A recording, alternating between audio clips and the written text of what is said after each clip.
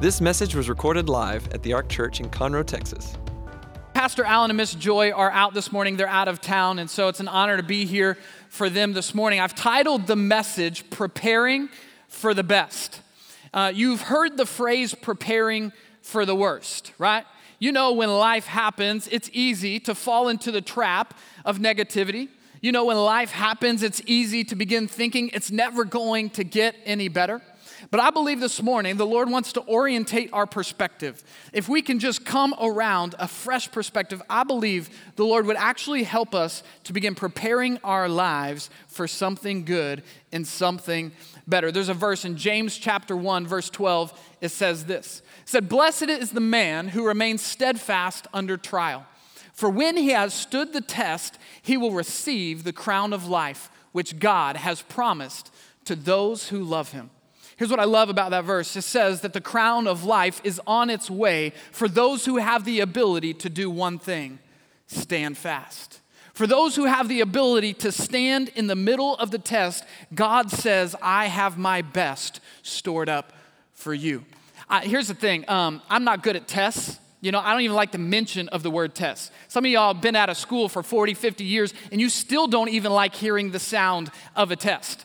In fact, I was not a good test taker. I remember walking around telling my teachers, telling my parents, I am not a good test taker. You know, I could turn in my homework, I could do the projects, I could skirt along, I could barely get by. But when it came to the tests, I just knew I was not good at tests. My senior year of high school, I remember I was taking a class called Humanities. Don't ask me what that word means because I still don't know. But all I knew was my grade was right on the line. And if I was going to get college credit for this class, I was going to have to pray for a miracle or try something I've never tried before: study. And so I remember literally for the first time, I was a senior in high school getting ready to graduate, and I made the decision, I'm going to do something I've never done before. I'm going to study.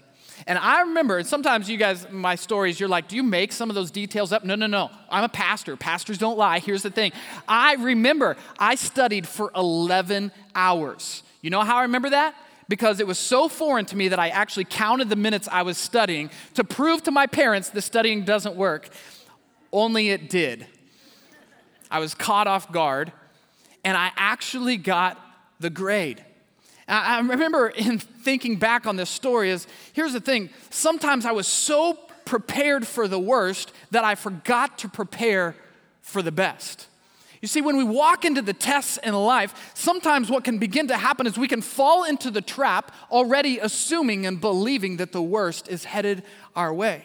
The Lord is asking the question, do you have what it takes to stand firm in the middle of the test and continue to believe that God's best is just right on the other side?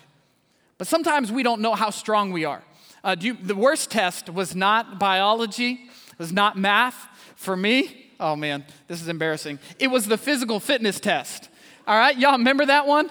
Oh, They made you do the sit and reach. Now, I don't know who came up with this, okay? If you remember the sit and reach, this was one of the worst tests. You would sit down on the ground, and you would have to see how far your hands could reach out in front of you. And you had to touch a line to see how far. I'm thinking the whole time, I'm like, the Lord gave me these hammies, okay? There's nothing I could do to study enough to get them to go any farther. It was the worst test. But the pull-ups, they were the worst. You remember hanging on that bar in front of the whole class, thinking there is no pull-up happening here. Just hanging there, right? But then it was the pacer, all right? If the first two didn't get you, this one would. You remember the pacer? The pacer was where you stood on one line in the gym, and they played a whistle or a bell. And by the time the bell rang again, you had to hit the line on the other side of the gym. And it just sped up, and you back and forth, till eventually you just pass out, can't breathe on the floor, right? It was the worst test ever. Now, here's the thing. I always walked into that. I was no athlete, obviously, expecting that I wasn't going to do well. But can I tell you something? I was actually shocked by how strong or how much I actually could do. Every time I got done with it, I never quite did what I wished that I could do, but I was always amazed that I actually did better than I thought I could. And because here's what happens. We often don't know how strong we are until our strength is actually tested. See, what happens sometimes is we get so focused on the worst that is to come, we can't even see the strength that God is building up inside of us in the middle of the test. So we have to ask ourselves this question. If we're going to prepare for God's worst if we're going to prepare for God's best instead of for the worst, we have to ask ourselves, what can we do to get stronger? I didn't live in Texas in 2008. I moved to Texas in 2008, but I wasn't here. You guys are much more familiar with Hurricane Ike than I was. In 2008, 140 plus miles per hour wind completely wreaked havoc on the city. And I'll never forget that even though I wasn't from here, I remember seeing a picture going viral all over, across all the news stations. And that picture was this picture right here. If you remember this picture, you can look at it and you see, obviously, the devastation. But if you're like me, you look at it and you think, wow, there was a lot destroyed. That was a big disaster. But then you move on quickly to the question of, what in the world did that guy do to his house? In our life, sometimes I think we get so busy looking for all the disaster around that we never stop and ask the question, how do I be like that guy? How do I have the strength to stand in the middle of the storm? How do I have the strength to live God's best even when life throws its worst our way? Matthew chapter 7 says this. It says, everyone then who hears these words of mine, the words of the Lord, and does them will be like a wise man who built his house on the rock. And the rain fell, and the floods came, and the winds blew and beat on the house, but it did not fall because it had been founded on a rock. See, there's something different about that house. You see, the owner of that house in that picture had been through a previous storm and had some damage. So much so that he said things are going to have to look different the next time around, that he went in and built his house to meet hurricane standards. He went all out, and he was prepared to stand when everyone else fell.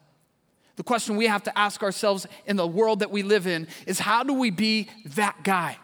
How do we be that girl? How do we stand in the midst of the storms and the chaos and the tragedy and the things that happen all around us? Because the reality is this. When you look at that picture, there were lots of people who had built their dream home.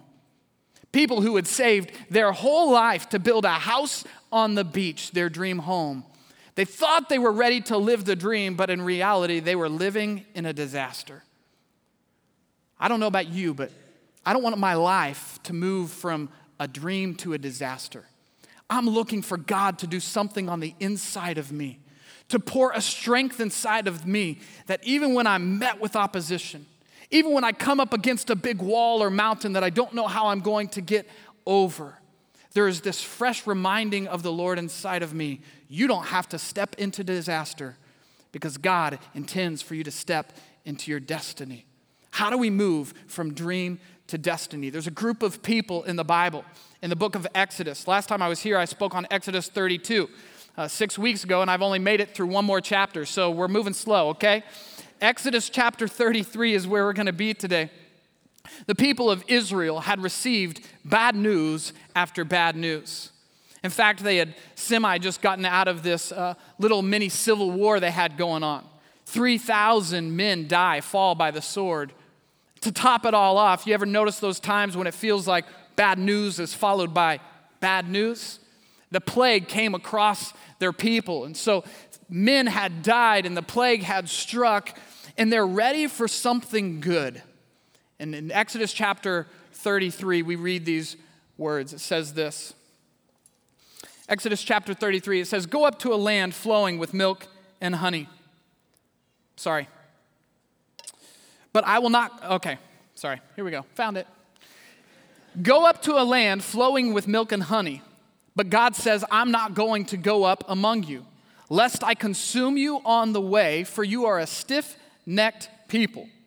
And when the people heard this disastrous word, they mourned, and no one put on their ornaments. So they come out of a disaster and they're looking for the dream, right?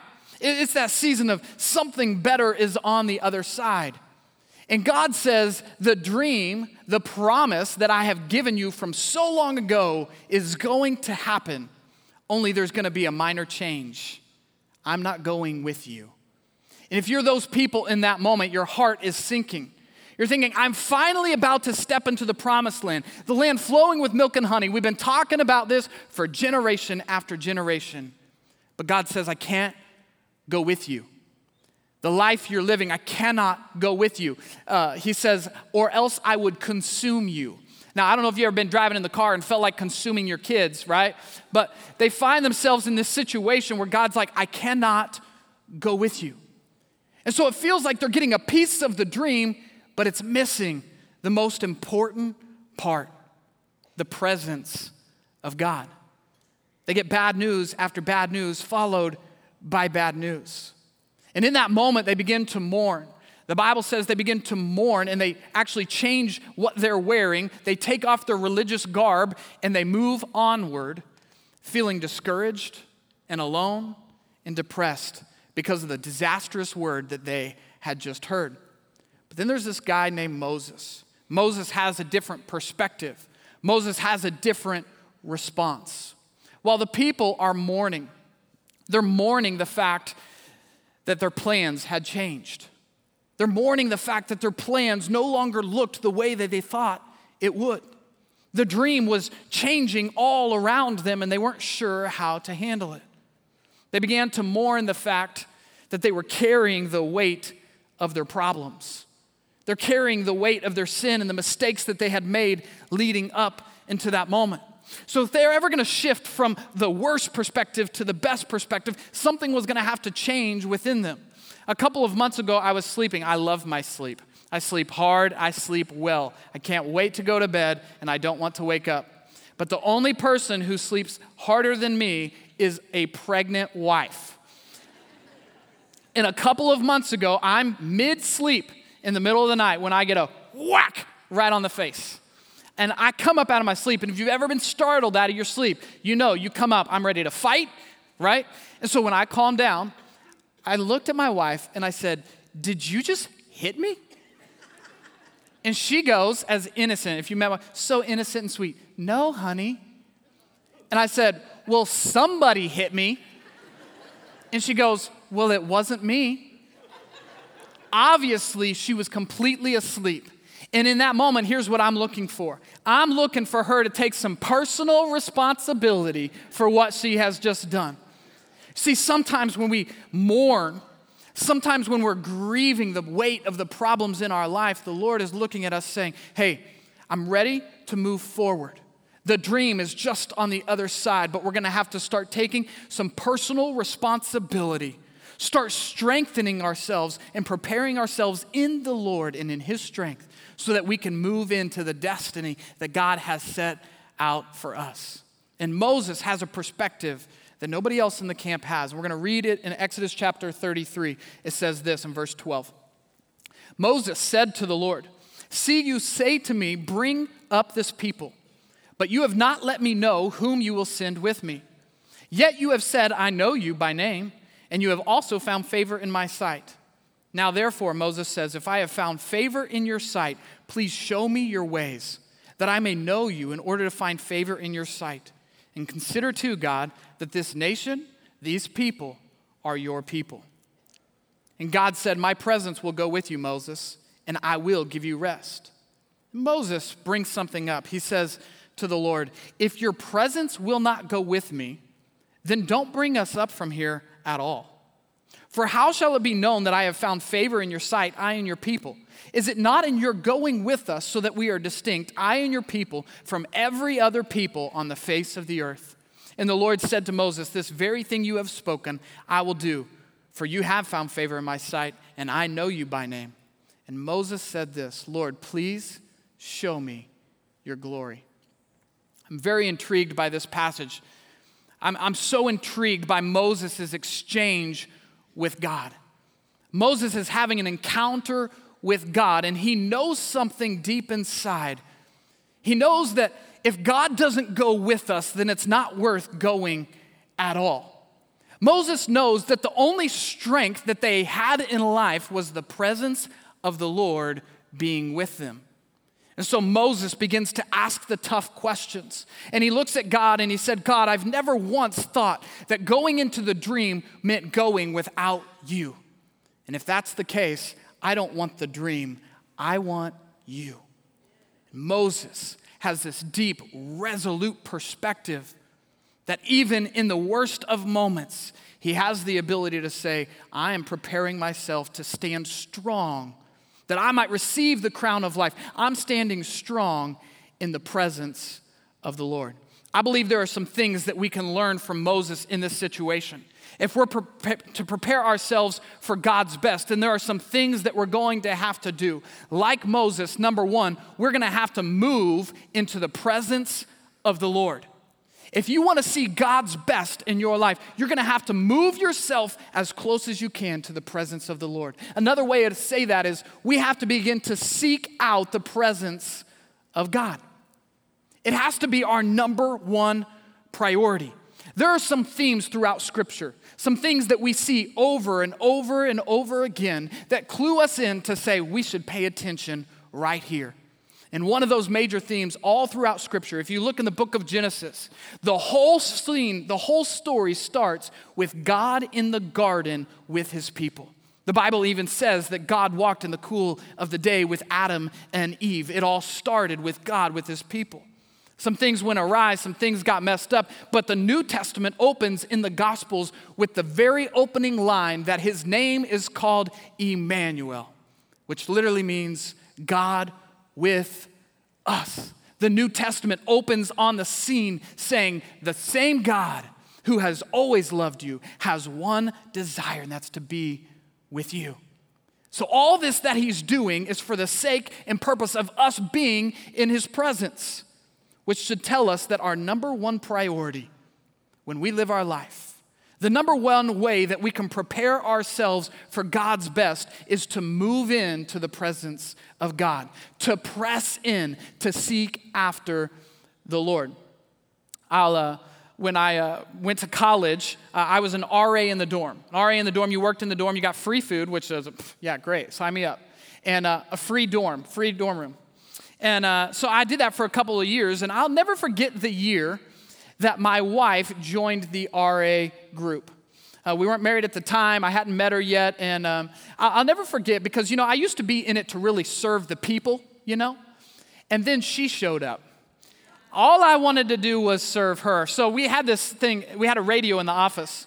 And every night that radio was in the office, and if one of the dorms needed someone, they would radio down and say, hey, we need this fixed, or hey, we need this. And so I remember when I wasn't even working, I would sit in that office and listen for that radio. And I wasn't listening just for any dorm to call. I was listening for the Spence dorm, which is where she lived and worked.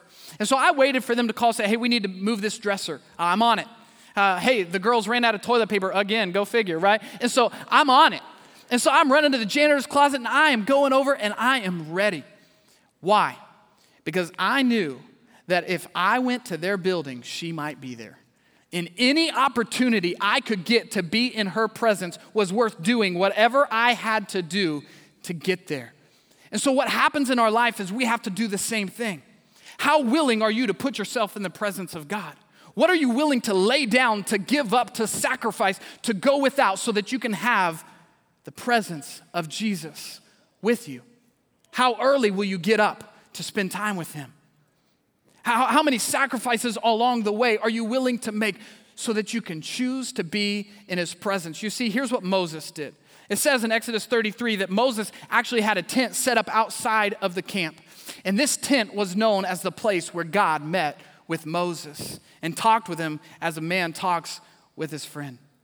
Moses would go out to the camp, out to the tent, and when he did, the people in the camp, here's what they would do. The Bible says that they would stand up in the doors of their tent and watch Moses as he walked out of the camp to his tent to meet with God.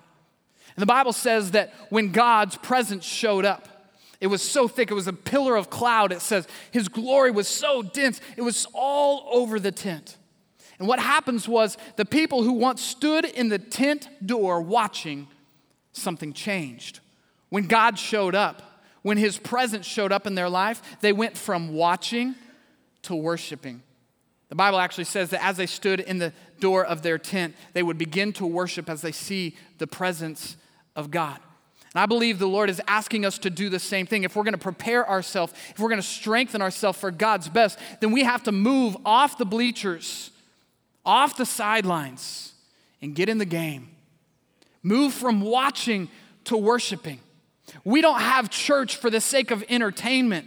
You know why we do this? We do this for the encounter that you can have with the God of the universe. Pastor Allen says this all the time. He says, when it gets personal, it gets powerful. When it gets personal, it gets powerful. When we move into the presence of God, here's what we're doing. We're letting it become very personal in our lives. And all of a sudden, we walk out with new priorities and a power to do immeasurably more than all we ever even imagined or dreamed will be possible. Proverbs chapter 8, verse 17 says this: I love those who love me, and those who seek me diligently find me. I love those who love me, and those who diligently seek me will find me. You know the Lord has a promise for you. That is when you seek him, when you move into his presence, it says you'll actually find him. There's no person who's too far off. Your life doesn't have to be a certain way. The Lord's promise is you press in and he'll press in too. There's another verse in Hebrews chapter 11, verse 6, and it says, for whoever would draw near to God must believe that he exists and that he does in fact reward those who seek him. Believe that he exists, so much so that you move into his presence. And what you find is that he will reward you. In the midst of the test, you're not sure what to do. Press in. When things don't turn out the way you had expected, what do? You press in. The second thing I think we learned from Moses is this. Moses had this bold, audacious prayer about him. He said to the Lord, face to face, he said, Lord, show me your glory. In other words, Moses wasn't hesitant to ask God to show up and do something great in his life. When we do that, here's what begins to happen. We get a new and fresh perspective. I'm a youth pastor, so I got to have an illustration, right? So here's my illustration for the day. I'm not a good cook, okay? And so I want to spend as little time in the kitchen as possible, especially when it's the end of the day and you're trying to clean up and trying to give your kid a bath and trying to get to bed yourself. And so you're just cleaning up as fast as you can. And there is nothing, There is nothing worse than trying to put the leftovers away. You know what's even worse than this? Saran wrap. You know what I'm talking about? So what you find is you're just struggling, trying to get by. Well, can I tell you something that was worth your price of admission today? I was today years old when I learned that on the side of a foil box, for those of you who've been in the kitchen, you're already nodding your heads. You start shouting amen. Here we go. On the side of a foil box are these little tabs that all you have to do is push them in so that when you go to pull your foil, it's as easy as ever. Now, some of you are thinking, yeah, you're a youth pastor. Glad you figured life out. You know what happens here? A fresh perspective has the power to change a lot of things. The creator of this foil box spent time designing it in such a way to make it easier and better for your experience. But often, if we're not willing to see things with a new perspective, we completely miss out on all that it has to offer. And the Lord would say the same thing. The creator, the designer of your life says, I want to get you in my presence because here's what happens in the Lord's presence. In the Lord's presence, you get a fresh perspective. Things start getting clearer. Things that you had trouble seeing before start becoming alive again inside of your life in ways you didn't even know could. And the Lord says, all you have to do is get into my presence. And when you do, you'll walk out with a new perspective. You're not sure what to do about your job. The Lord says, get into my presence and I'll show you something you didn't know you could do. The Lord says, hey, come to me with your finances and I can help you in ways that you had no idea how it was all going to balance out. And the Lord says, I can help you. What we find is that as we go to him and we push into his presence, he gives us a fresh perspective. I've worn glasses my whole life. I remember in the 3rd grade, I had a pair of tortoiseshell glasses, you know. They were not cool back then, but they are today, so I should have kept them. I moved to contacts as quickly as I could, but the thing about glasses is this. I'm going to very simply, amuse you here, but it's like if I take the glasses off, things are blurry. If I put the glasses on, things look clear. The Lord says, why in the world would you walk around without the perspective that you need to live life? And when we spend our time in the presence of the Lord, it's like putting on the glasses so that we can see clearly. For me, in my life, I know that there have come some decision points, some moments of crisis where I've been looking for what to do, and the Lord says, if you'll only come to me, I'll give you the perspective that you need. As we do that, something begins to happen. For Moses, it was this. Moses made this decision. I think we can learn from it. He says this, Moses was in the presence of God, so he got a fresh perspective. And here's what Moses knew. You see, Moses had known the promise of God. He was well versed in it. He was leading a people to the promise of God. He knew that it was good. But it wasn't just the promise. Moses had also seen the power of God work amongst the people. The people had been in slavery for over 400 years. And Moses watched as God delivered them out of Egypt and out of slavery. He had witnessed the power of God. He knew about the promise of God. But you know what Moses wanted more than anything else? The presence of God. You see, Moses told God, if you're not going with us, we're not going at all. Here's what he knew. He knew that he would rather be in the wilderness with God than in the promised land without him. There was this resolute strength within inside of Moses that he knew that I want God with me wherever I go. If I'm in the desert, I'll be in the desert. If I'm in the dry places, I'll be in the dry places. But as long as I'm with God, everything will be clear. Everything will make sense. When we push in to the presence of the Lord and we ask him to show up in our lives, he gives us a perspective that we need to weather through the worst and make it to the best. When I think about this for our lives, I think, it's one thing to say, invite the presence of God, but what does that look like? What if for you tomorrow you woke up 15 minutes early and you opened up your phone and you went to Bible 365 and you opened it up and you spent 10 minutes reading the Word. And when you got done, you said, hey, Alexa, play some worship music. And Alexa begins to play worship music in your house. My question to you would be, what might happen to your perspective throughout the day? How might you walk stronger? What might you know that you needed to know when you walked into the office? When some drama happens at work and you have this peace and strength about you because you spent time in the presence of the Lord, something will begin to happen inside of you. The presence of God in your life changes everything. And the best part is that when God gets so a hold of your life, people start to look at you and say, there is something different about him. How can he be the house standing in the middle of the disaster? How can his dream still look like there is so much hope in it, even when everything seems to be falling apart in his life? Why? Because the presence of God is with us. I moved here. I had been here a month. When I moved to Texas, I bought a truck because that's what you do, right?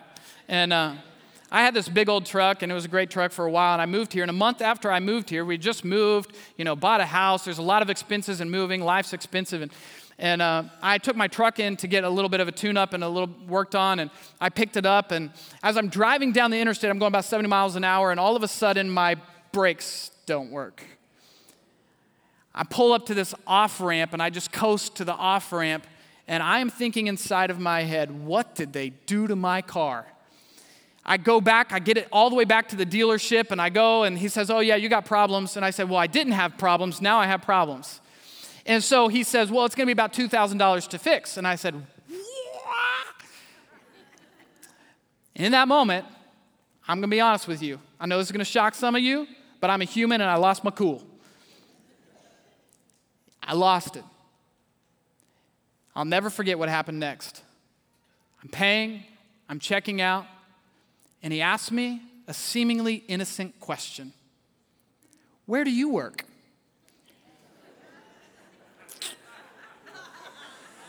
The Ark. What do you do? The Lord spoke to me in that moment right there. Your witness matters. We have to be known for the presence of God going with us. And the only way we can respond with grace and peace in the middle of the junk is to spend our time with Him, to know Him, to be known by Him. So thankfully, Alan didn't fire me. But when I walked into the church, I realized something. My witness matters. How do I prepare for the best? How do I move not to disaster, but to God's destiny for my life? I let His presence overtake who I am.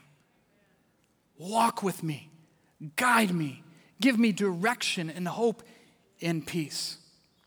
When I was in high school, they have this yearbook signing at the end of the year, if you remember. You get a bunch of signatures, everybody signs, and then you close the book and you put it in the attic and never look at it again. So it's fun at the time. It was my last day of senior year, and this girl who I had a casual acquaintance with in the hallways as we had passed over the years, and I didn't really know her name. I didn't know much about her. And I remember she came to me, and I gave her my yearbook. She started signing it, and she asked me this question. She said, "Why are you always so happy?" In that moment, I realized, well, one, I'm not always happy. But you know what I do have? The presence of God always goes with me. Everywhere that I go, He goes with me. And the lost and dying world around us looks at that and says, God is up to something there. I want what they have. Moses told the Lord, is it not in your going with us that we, your people, are distinct from every other nation on the face of the planet? So please, Lord, do not leave us and do not forsake us. Joshua chapter 1, verse 9 is similar to many verses throughout the Bible. And it says this, have I not commanded you to be strong and courageous? Do not be frightened and do not be dismayed, for the Lord your God is with you wherever you go. On all kinds of scriptures throughout the Bible, we see that the Lord tells them, be strong, prepare for the best, and be courageous. And every single time, you know what He says? You can be strong because I'm going to be with you. Would you bow your heads and close your eyes? I know there are some people who came in the room today. You've been preparing for the worst, but you realize that it's time to start preparing for God's best in your life. You're looking for hope and strength. Can I tell you right now, with everything inside of me, you can find it when you find God. You don't know how to go to work tomorrow and face what you got to face? You can do it when you go with God. You got kids, they're struggling, and it's an inner turmoil inside of your heart. You're not sure what to do. Can I tell you, if you invite the presence of God, it changes everything. Whatever you're going through today, whatever you've been through in the past, just know this. God wants to be with you. The good news is we don't have to be like Moses. We don't have to leave the camp and go out and walk into a tent and wait for Him to show up. The good news is that when Jesus Christ came and paid for your sins and your death on the cross, when He was raised again from the dead, He gave a gift. That gift was the Holy Spirit who lives inside of you and me when we choose to believe in Him, which means literally everywhere that we go, He goes with us. I want to pray for you. God, I pray for every person in the room right now. Pray you give them a reminder of your presence, that they're to have an encounter with you today and tomorrow and the next day that would radically alter and change the course of their life. Right now, if you've never made the decision to say yes to Jesus, or you've been far from him and you're sensing the Lord is calling you back into his presence, you're ready to stop watching and start worshiping. If that's you, would you slip your hand up right now? We want to pray for you. We're not going to call you out or embarrass you in any way. Thank you. I see hands. Thank you. Thank you. We see your hands. We're going to pray and we're going to say yes to God all together. Would you pray this with me? Dear God, I know mankind needs a Savior, and I know I can't save myself. Jesus, I believe you're the Son of God. I believe you died on the cross for my sins, and that God raised you from the dead. So right now, I confess you as my Lord, as my Savior, as the one who forgives me and restores me. Thank you, Jesus. My past is forgiven. I have a relationship with you. I am a new creation in Christ because I said yes to you. In Jesus' name, amen.